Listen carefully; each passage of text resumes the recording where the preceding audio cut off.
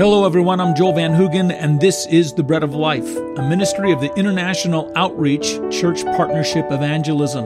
Go to traincpe.org to learn more about how you can help us reach lost people around the world by raising up evangelists in every place. Or go to breadoflifeboise.org to learn about our missions fellowship in Boise, Idaho. Now to God's Word. Psalm 73 is the honest account of an honest man who is about to fall into a grave sin. But he doesn't. He just only almost falls. Today, we continue to consider how to almost fall, a far better outcome than to fall altogether. If you're on the edge of failure, or giving into temptation, or giving up on being faithful, here is a message for you on how to catch yourself before you do. When that happens, anger takes over. Self-pity begins to take control. Doubt begins to insinuate itself over everything, a cynicism about everything. All the things that you've thought, all your ideas cynically take on a new light. The enemy's pouring in upon you. A host of compromising thoughts and compromising emotions are assaulting you. And praise and confidence and trust for a moment, at least for a moment, and sometimes for a protracted period of time, are driven back out of our reach. What do we do then? That's the point. It's a very dangerous point in your life. That's the point at which you almost fall. You're right there. What do you do when you're at the point where you're going to almost fall? What do you do in a time like that? That's where the psalmist takes us at the very beginning of this psalm. He says, now I got to this point of praise. And he lets us know that at the very beginning of the psalm. But he says, that's not where I was. I was at the point of almost falling. Let's for a moment just kind of consider this man in the psalm and his story. And I'm not saying this so that you can say, well, I've experienced exactly that same thing. I'm just saying he was in a situation where everything that was happening to him was dictating a different conclusion than the conclusion that he needed to make in order not to fall into sin. He's a man who's committed himself to living life the right way. He's made it his personal commitment to conduct his life in a way that conforms to the will of God. And to the best of his knowledge, he's doing the things that God would have him do. It doesn't appear that he's doing it simply to get blessing in his life or benefit in his life. It's not some, just fleshly attempt to get a payoff by doing good deeds. This is not an act of people who follow or go to their temple or go before the various gods to pray because they want prosperity or they want good luck. This is a man who is principled to the core. He does it simply because it's the right thing to do. He wants to please God. It's the rhythm of his life. He strives to do the right thing and to be holy in his interactions before God and before others. Maybe he's doing this because he understands that God is a moral God. And God is the creator of all things, and that when God created the world, He didn't just establish a series of physical laws to rule the world, but God created a series of moral laws that govern His universe as well. And He understands that if you live your life defying those moral laws, it'll come back at you. That if you sow to the wind, you're going to reap the hurricane, the whirlwind.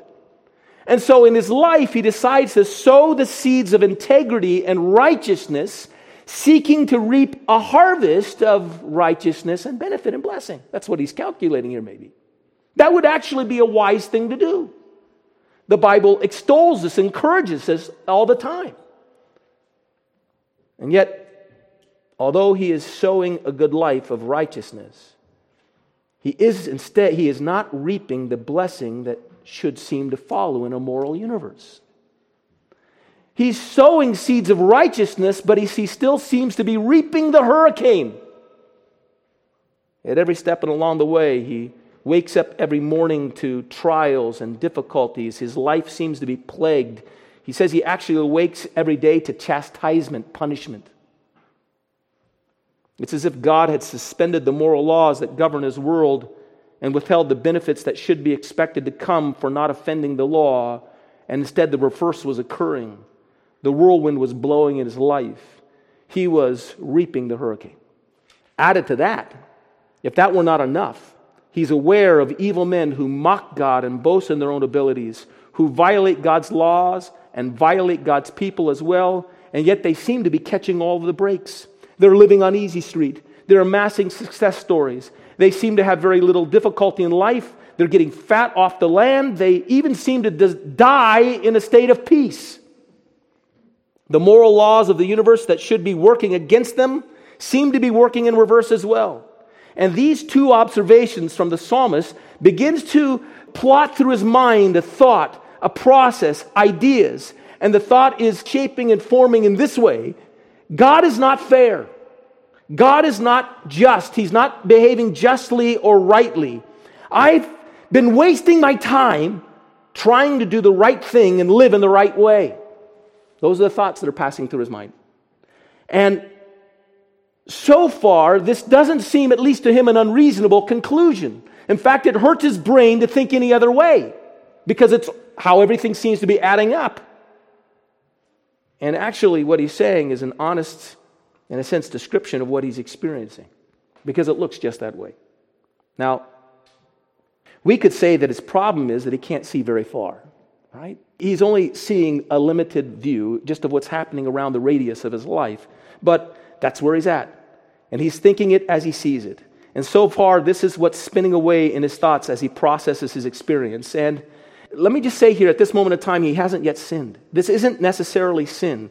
He's only processing what he's experiencing and asking the kinds of questions any person with a brain would ask in the midst of their difficulties and trials, and drawing, in a sense, ideas, drawing possible statements of explanation for it as far as his brain will let him go. He is perplexed, but his perplexity is not a sin. Being perplexed, being confused, feeling those things are happening that contradict what you expect should happen and how God should behave if you were living in a just world with a just God is not necessarily sin. Actually, 2 Corinthians chapter 4, verse 8, Paul says this: we are perplexed, but we're not in despair. We're perplexed, but not in despair. It's understandable that you are perplexed by the seeming contradictions experienced in life, but the problem is that this man is about ready to fall into despair. It's not that he's just perplexed, but he's ready to fall into despair, and it's at the moment of despairing that he will give himself over to thoughts and ideas and proclamations that will produce in his life something harmful, and in the lives of others something harmful as well. But right now, in the midst of processing all of this, the thought that's kind of formulating in his mind is that God is not just, and it's not worth it to do the right thing. That's his temptation. All right? Giving all that down, let me just give you the second point of the message here. Let's understand from all that we've said so far where it is that we fall in sin. Let's understand from what we've looked at so far where it is that we as individuals fall into sin. And what we find is we fall when we pronounce or we speak a faithless declaration. We fall when we say the wrong thing. It's one thing to think something. It's one thing to process your ideas towards or away from certain dark and faithless conclusions. It's another thing to frame those thoughts and those conclusions into words and pronouncements and things that you say and declare clearly. To speak them in a sense as proclamations. Let me explain this to you. The power of ideas come when they are drawn up into clear declarations. The power of ideas come when you take these ideas and you formulate them and you make a declaration out of them. This is true in a positive way, and this is also true in a negative way. You can take an individual who searches and investigates the claims of Christ. They evaluate the real needs of their life and the real needs of humanity and their community and the existential search that they're on. And through all of this, and looking at the claims of Christ, they come to a conclusion that Jesus Christ was God's Son who came to die for our sins, and that he was the Savior, and that his answer is the answer that he needs and all men need. He's made this recognition. But having processed and done all of that, these ideas are not brought into power in his life until he professes them, until he states them. It's not enough for him to reason them out and lay them out before them. At some point in time, they have to become his declaration for it to be a statement of faith. You state them to yourself. You state them to God. You state them to the spirits that are around you, because we're surrounded by spirits, and you proclaim them to your own heart, and so you claim them as true, and that becomes your statement of faith. Look at Romans chapter 10, verses 8 through 10. Romans chapter 10, verses 8 through 10. Paul says this: The word of salvation is what he's referring to here. The word is near you. It's in your mouth and in your heart. That is the word of faith which we preach. That if you confess with your mouth the Lord Jesus and believe in your heart that God has raised him from the dead, you will be saved. For with the heart one believes unto righteousness, and with the mouth confession is made unto salvation. Faith is not a thought. It's not a process. It's not a series of analysis that you tread through your mind, considerations that you turn in your hand and think about. It's a declaration. It's an espousal. It's a verbal commitment of the mind and mouth and heart, saying a thing as a conclusion. What you may think, what you may suspect, what you may be inclined towards isn't obtained until you put it into a word and you declare it. And at that point, it becomes your faith. Now, that's the positive way to look at words, ideas forming into words. But that same thing works not only positively towards faith, but it also works negatively towards faithlessness. The Bible actually says in Romans chapter 14, verse 23, that whatever is not of faith is sin. Sin is approached when thoughts and questions and impulses that are counter to God's truth and God's word and God's revelation turn to words in our heads and our hearts that we declare with our lips. We speak a thing, and what may have been a dark thought of temptation becomes a living and destructive sin. What may have been some suggestion and whisper that the enemy put in our mind now is spoken out as a declaration that creates a faithless act, which is sin.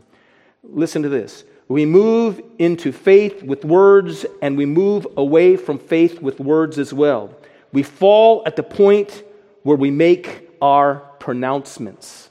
That's where we fall. A man gives in to a certain sin, and as he does, there are words that frame around his action as he says to himself something like this: what does it really matter? It doesn't really matter. I can do this. It's not that big a deal. There's his pronouncement. He says, I want this. Really, in this moment, this is what I want. This defines me in this moment. I'm going to pursue it. And that's his pronouncement. He says things like, I'm not hurting anybody else but myself. That's his pronouncement. He says to himself, if you knew what I've been going through and all the difficulties I've had today, I deserve this. And that's his pronouncement. Whatever it is. There are any multiple ways in which our mental difficulties with trials and temptations can come to the point at which we phrase a faithless statement, and it's the statement that gives ground to the sin. That's how it works. That's how it always works. So, here we come to the third point of the message. Here's how you do not fall when you're about to. Here's where you catch yourself when thoughts are driving you to declare certain conclusions that will produce compromise and sin in a faithless act. Listen to me really carefully. I'm not going to give you some great truth. I'm not going to give you the great turns so that you can rise out of that temptation and sail to the place of giving God praise and glory, which is where the psalmist is at the end of this psalm and where he starts at. But I'm going to give you how he caught himself from falling, how he began to turn himself, the minimum point. This is not a really bold thing. This is not a really wonderful thing. I'm just telling the bare minimum of what you got to do not to fall is this. You do not say the words. Thanks for being a part of our broadcast today at The Bread of Life. For links to this and other broadcasts, go to breadoflifeboise.org. Until the next time, may God bless you.